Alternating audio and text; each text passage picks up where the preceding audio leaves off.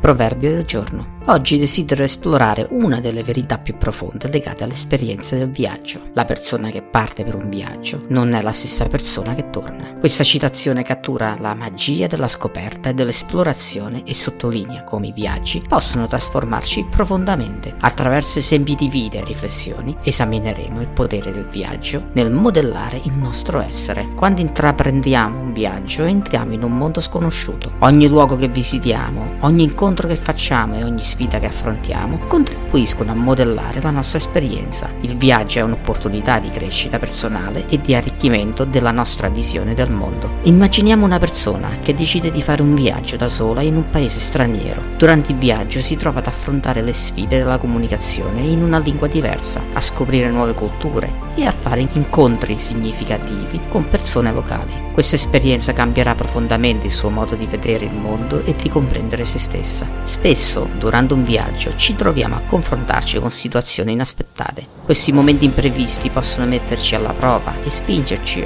a sviluppare nuove abilità e risorse. Ci costringono a uscire dalla nostra zona di comfort e ad adattarci a nuove circostanze. Pensiamo a un gruppo di amici che decide di fare un trekking in montagna. Durante l'escursione il tempo cambia improvvisamente e si trovano a dover affrontare una tempesta. Questa situazione inattesa richiederà collaborazione, decisione rapida e resistenza fisica, trasformando la loro esperienza di viaggio. Quando torniamo da un viaggio portiamo con noi le esperienze e le lezioni apprese. Siamo cambiati nel profondo e questo cambiamento si riflette nei nostri atteggiamenti, nelle nostre prospettive e nelle nostre azioni. Il viaggio ci ha trasformati in individui più aperti, flessibili e consapevoli. Il proverbio ci ricorda che il viaggio è un catalizzatore di cambiamento, ci sfida, ci espande e ci apre ai nuovi aspetti meravigliosi della vita. Rientriamo da un viaggio come individui diversi, arricchiti dalle nostre avventure. In conclusione, il viaggio è un'esperienza di crescita e trasformazione, ci cambia in profondità, ci aiuta a scoprire nuove parti di noi stessi e ci apre a una visione più ampia del mondo. Ogni viaggio è un'opportunità per diventare una persona diversa da quello che era quando è partita. Grazie per l'attenzione, che possiamo tutti abbracciare il potere trasformativo del viaggio e accogliere con gioia il ritorno come individui arricchiti dalle esperienze che abbiamo vissuto.